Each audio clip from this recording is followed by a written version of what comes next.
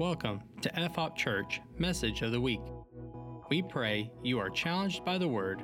For more information, please visit www.fhop.church.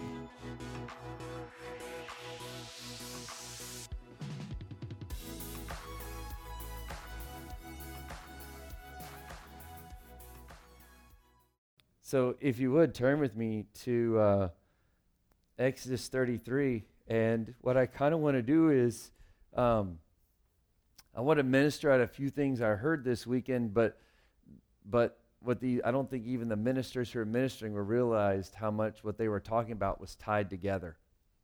And as I was listening to them, the Lord was speaking. And then this morning, as I was driving here, He was speaking to me other things too. And it was quite intense. And so if you would turn with me to Exodus chapter 33, and this sets up the context.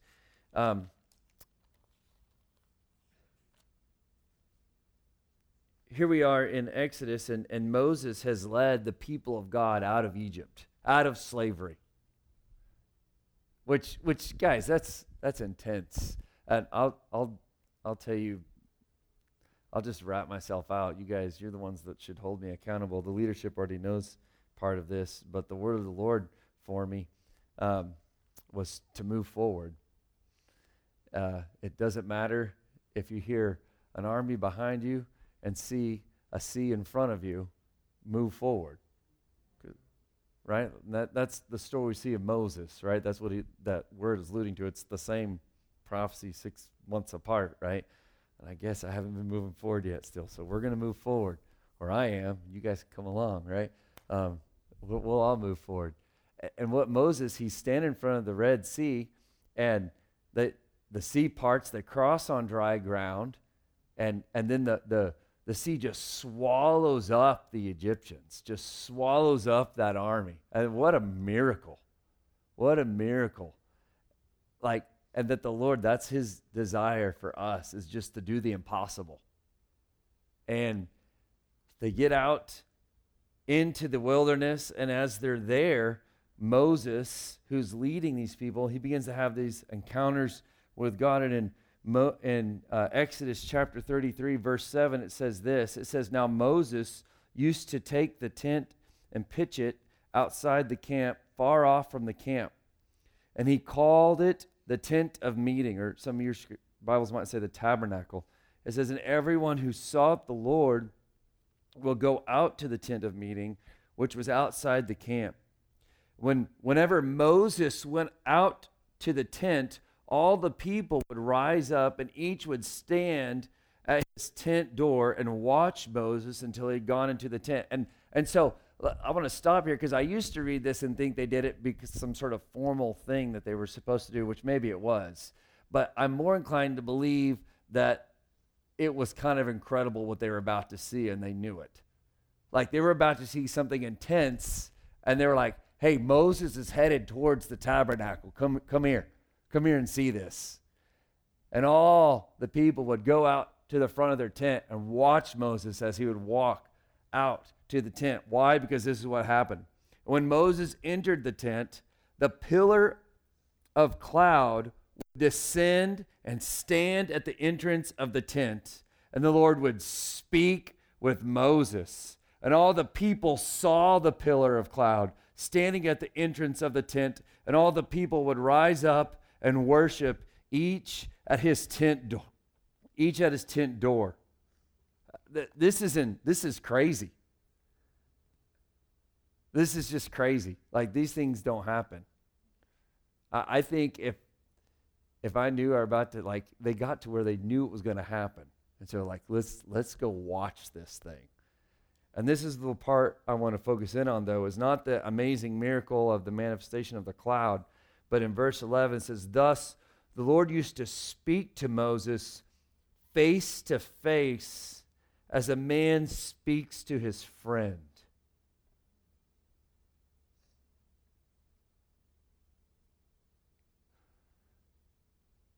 If you have a highlighter today, you should highlight that right there, that the Lord would speak to Moses face to face as a man speaks to his friend. There's only two people in the Old Testament that the Lord calls friend, and that's Moses and Abraham.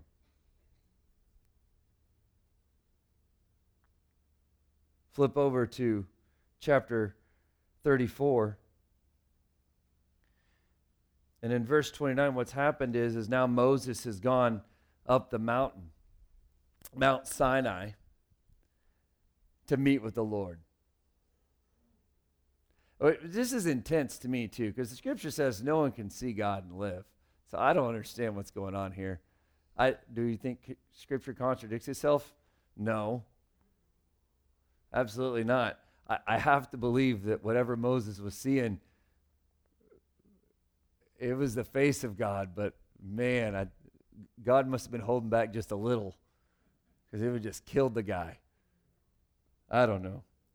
You can leave that one to the theologians too. In verse 29 it says, when Moses came down from Mount Sinai with the 2 tablets of testimony in his hand, as he came down from the mountain, Moses did not know that the skin of his face shone because he had been talking with God. Y'all, his face was shining because he'd been talking to God. Yeah, I'd said it, y'all, Ruby. There it is. She said, you've been saying y'all a lot. I was like, no, I haven't. Yeah, I have. It's biblical. There's no plural you in English. There is in the Bible, though, right? Am I right? I'm right. All right. I'm not right. I learned that from somebody else. So, asking a Greek scholar here. It says, Aaron and all the people of Israel saw Moses, and behold, the skin of his face shone, and they were afraid to come near him. But Moses called to them, like they were scared to go close to him, and he's like, no, come here. That's intense. And Aaron and all the leaders of the congregation returned to him, and Moses talked with them, and afterward all the people of Israel came near, and he commanded them all that the Lord had spoken, with him in Mount Sinai. And when Moses had finished speaking with them, he put a veil over his face. Why did he put a veil over his face? Because he was freaking people out. They were scared because his face was shining, because he was talking to God face to face the way a man talks to his friend. Wouldn't it be so cool if the Lord could be your friend? Wouldn't that be neat?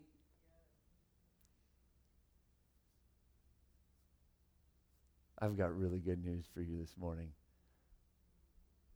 The Lord wants to be your friend.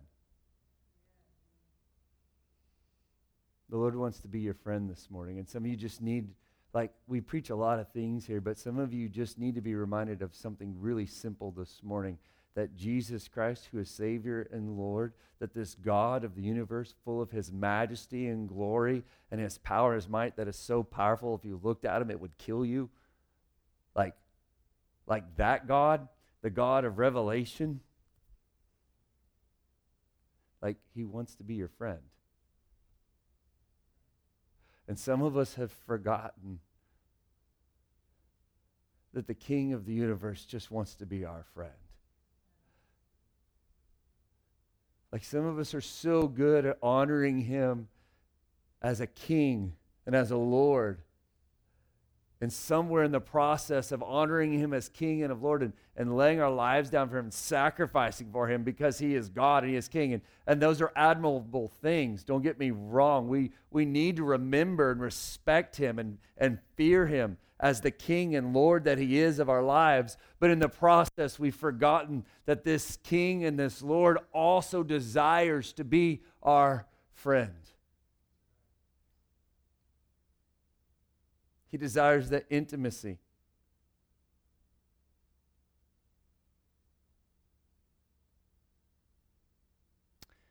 In James chapter 2, verse 23, it talks about Abraham. This is one of those places that says that Abraham believed God, and it was counted to him as righteousness, and he was called what? A friend of God. Like, part of being God's friend is believing what he says is true. You know what we call that? We call that trust. We call that faith. Like, God, I believe you. You know why? You know why I like being friends with Wes?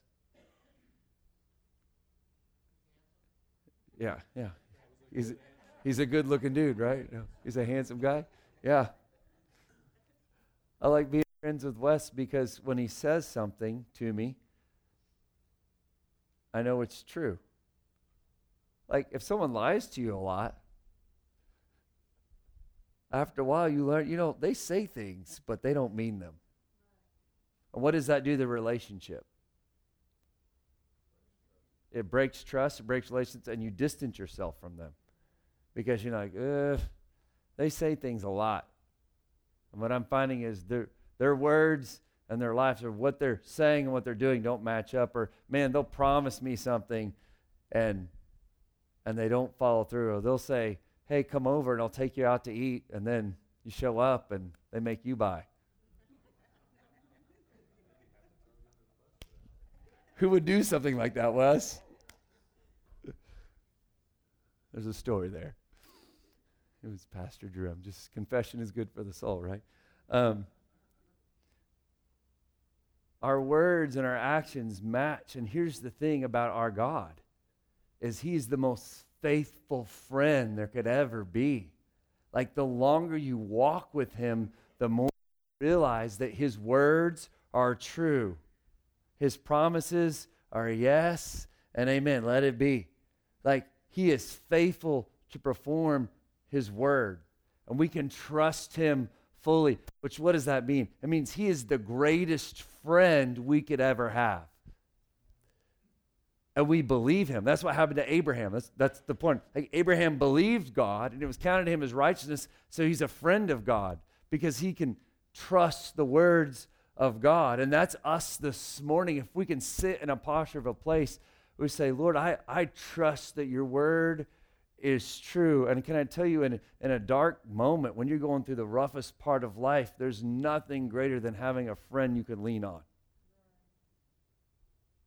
Like, when you go through this hard times, that you can pick up that phone and you can call somebody and you just know it's just going to be better, just the fact that they exist and they're in your life. And what the Lord is he's that even greater friend, than greater than any human friend that we could ever have.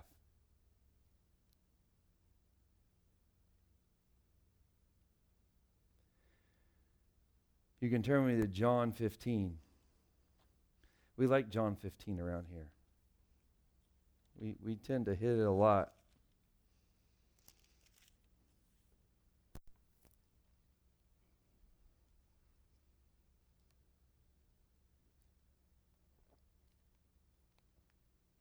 I had this thought. I'm not sure how this applies to this yet, but we're just going to run with it for a second. Just go with me. You remember Queen Esther? And she was going in before the king. And she was afraid to enter the king's presence. Because if you go into the king's presence uninvited, and he didn't like it, right? The story goes, girls, that you could be killed. Right? And even though Esther was the queen, she still didn't have the authority just to walk into the presence of the king. And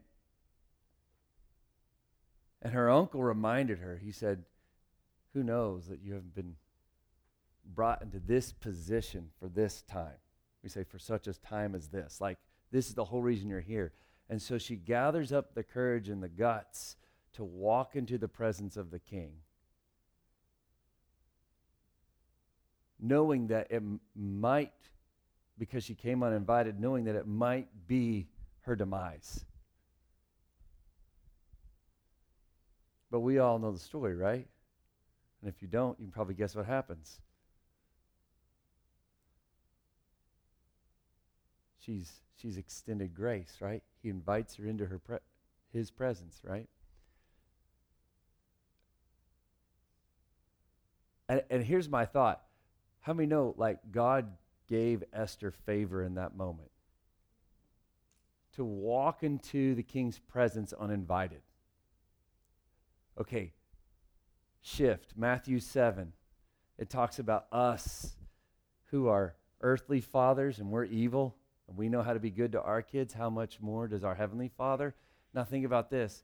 If God can move in the heart of a pagan king to allow Esther to come into his presence and get grace, even though she wasn't invited, how much more for you in his presence? Like, he's the good king. He's not just some sort of pagan king with weird rules, like, if you come into my presence uninvited, you're dead. Like, here's the reality, like, none of us deserve to enter into the presence of the Lord. None of us. I think it's, or what I'm actually thinking of is probably, I think it's Hebrews chapter 4. Yeah, verse 16. Let's go, verse 14. I know I said John 15. We'll get back there. Remember, I said I was tired. It says, since then we have a great high priest who has passed through the heavens, Jesus, the Son of God. Let us hold fast our confession. For we do not have a high priest who is unable to sympathize with our weakness, but one who in every respect has been tempted as we are, yet without sin. You know what's the greatest thing about some of my friends is they can sympathize with me. They get it. You ever been going through something and have a friend that they're trying to sort of sympathize with you, but they don't really get it because they're trying their best, but they don't really get it because they haven't been where you are? And this is saying that Jesus, like, he can sympathize with our weakness. And that's the whole thing. That's the whole reason God became a man. When God became a man, he didn't get some sort of special God privilege when temptation came. Like, oh, wait, I'm God. That's not tempting. He didn't have like a God shield about him. No, he was fully God, but guess what? He was fully man. And so our friend, Jesus, who's also our high priest, he can fully sympathize with us in our weakness. Every temptation you ever had, he's had, and he did it without sin. What an awesome friend. What an awesome example to us. You know what that means for us? That we can also resist temptation without sin. It's possible. You know how I know? It's because there's things I've been tempted with that I've seen other brothers in Christ be tempted with, and they walk through it without sin. And if they can do it, man, I can do it. But then it says this in verse 16, let us with confidence draw near to the throne of grace that we may receive mercy and find grace to help in the time of need. We can be confident walking into the presence of the King because he is our friend. You were the friend of God this morning. Well, most of you. I say that because the scripture also tells us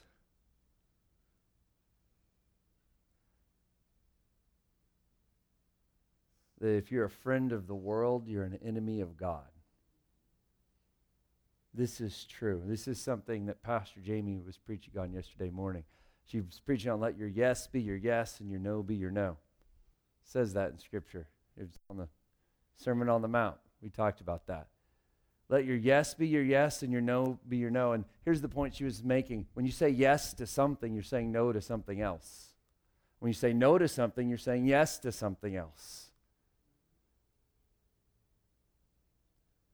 That's the point that Jesus is making to John in Revelation. He said, look, you've got to be hot or cold.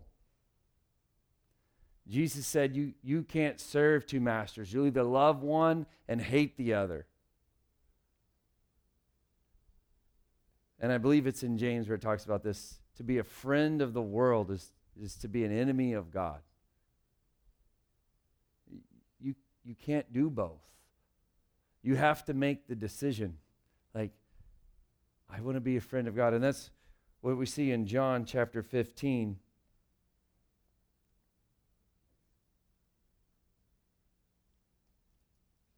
We'll start in verse 12. It says, "This is my commandment, that you love one another as I have loved you. Greater love has no one than this, that someone laid down his life for his friends." Why is Jesus saying this? What's he about to do? He's about to die a bloody death on the cross.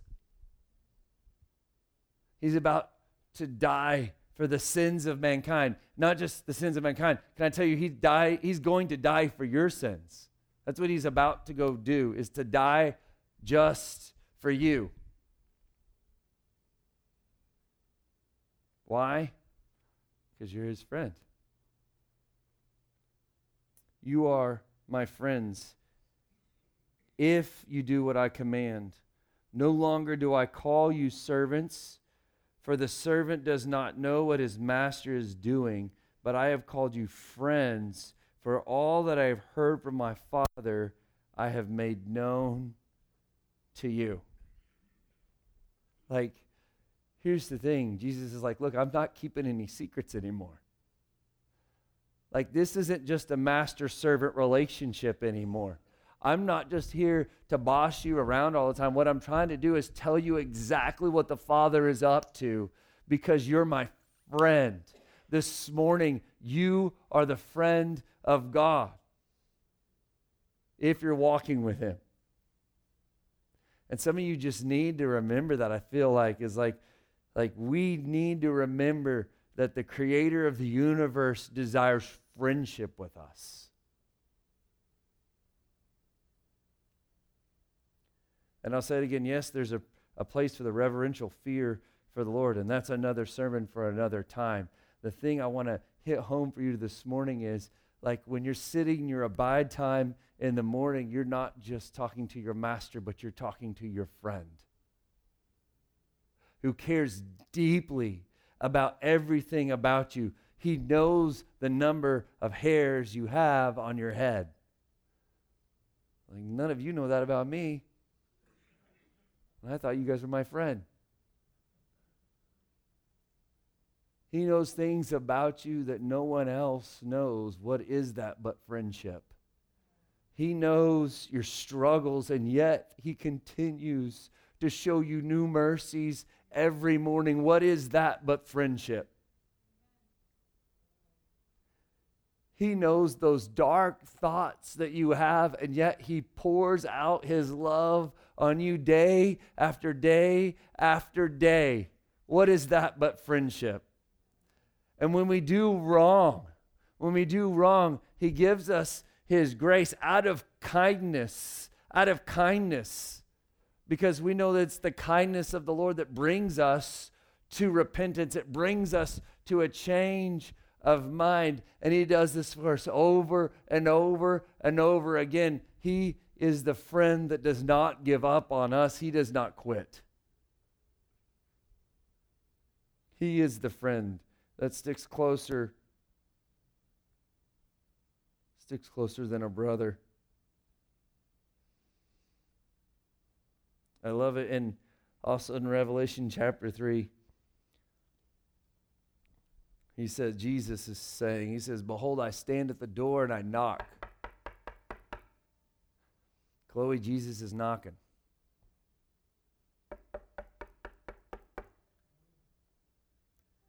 He says, "If anyone hears my voice and opens the door, I will come in and eat with him and he with me." You know who you usually eat with? Your friends. Can I tell you this morning that your friend is knocking at the door? Your alarm goes off in the morning. You set it a little early so you can spend time with the Lord, but man, that bed feels so good, doesn't it? And you're like, I know I should get up and sit with the Lord, but I could just sleep for another 30, 40 minutes, and boy, wouldn't that be nice. And I'll tell you, it would be nice. But I can also tell you what's happening in that moment, too, is your friend. He's knocking at the door. Not because he's like, I want to make you feel guilty about sleeping. And no, because he knows if you spend time with him, that your life can be changed. Like, do you realize that if you just spend that time with your friend and sit down and eat with him and he with you, like, and it's, do you realize it's a two-way conversation? Like, you know what happens when you eat with one another is we're sitting there eating. This happens so much in our D groups is one guy takes a bite and the other guy starts talking. And after a while, that guy gets done talking and takes a bite and someone else starts talking. That's what it means to eat together. And when you sit with the Lord in the morning, it's just not you talking the whole time. Like, I love what Dylan did this morning. Just that minute of just silence. Just sitting and listening. Lord, just speak to my heart because you're my friend. I remember when I was in college, going to Bible school, one thing they had us do as a spiritual discipline, they had us go and practice silence and solitude for 1 hour. I was 18 years old, longest hour of my life. I had to get all by myself, no phone, no internet, no nothing, not even a Bible. Not even a piece of paper and a pen. They said just get alone with nothing and sit in silence and solitude and listen for the Lord. Well, I have to bring a pen and paper for what if the Lord speaks something to me? Then you better remember it an hour later. If it's that important, right? And I sat there and my heart shifted. I realized that my prayer time was missing something vital. We all know the friend that won't stop talking. None of you. I have a coworker that talks quite a bit, and they know it. They admit it. And when you get done talking, you just have to walk away. And they'll talk to you as you walk away.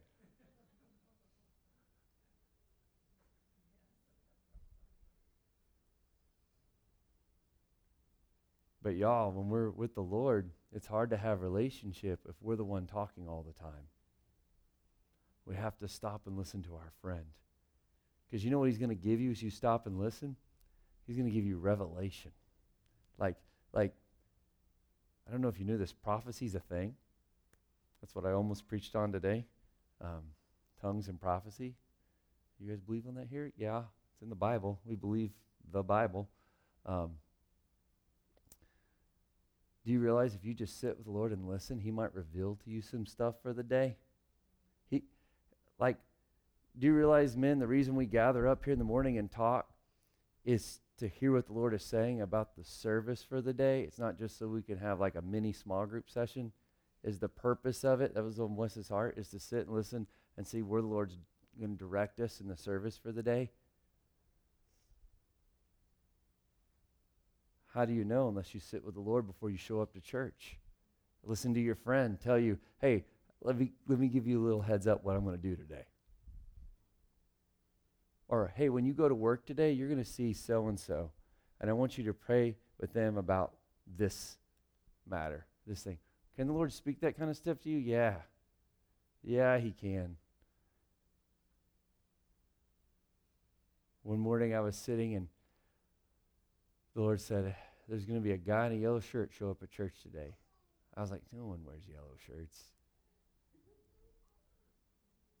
When's the last time I saw a man show up just in a bright yellow shirt?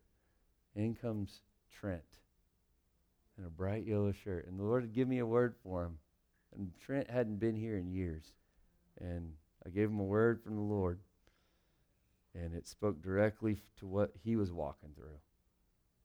I had no clue. That's what happens when you sit and listen to your friend.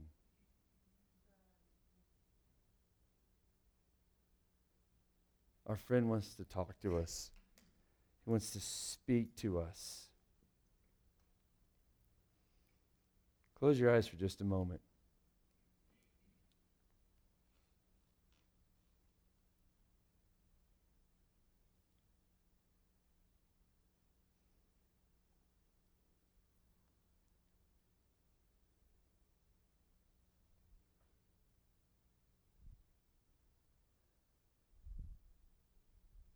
This morning, if you're a follower of Christ,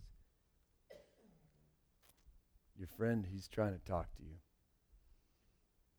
This morning, if you're away from Christ, I'll tell you this, that friendship with the world puts you at odds with the creator of the universe. That's not his heart. His heart is that none should perish, but that all should come to repentance. So let's take a moment. I want you to listen for your friend to speak.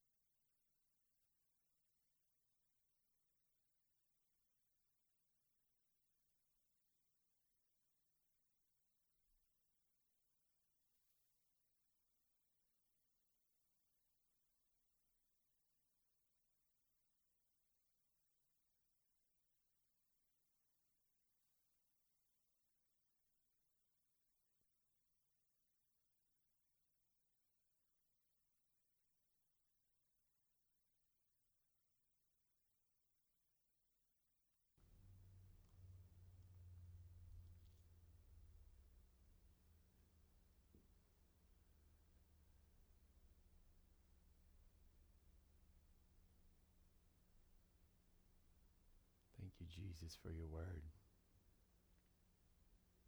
John 15:14. You are my friends if you do what I command you. No longer do I call you servants, for the servant does not know what his master is doing, but I have called you friends, for all that I have heard from the Father I have made known to you.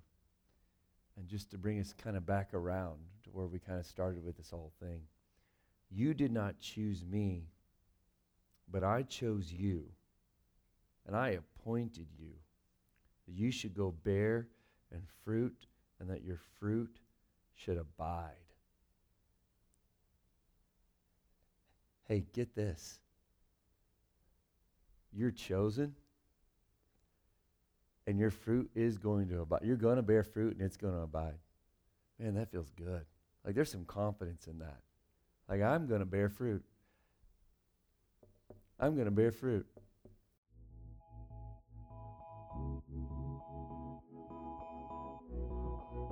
Thank you for listening to this podcast. For more information, including service times, contact information, and online giving, please visit www.fhop.church.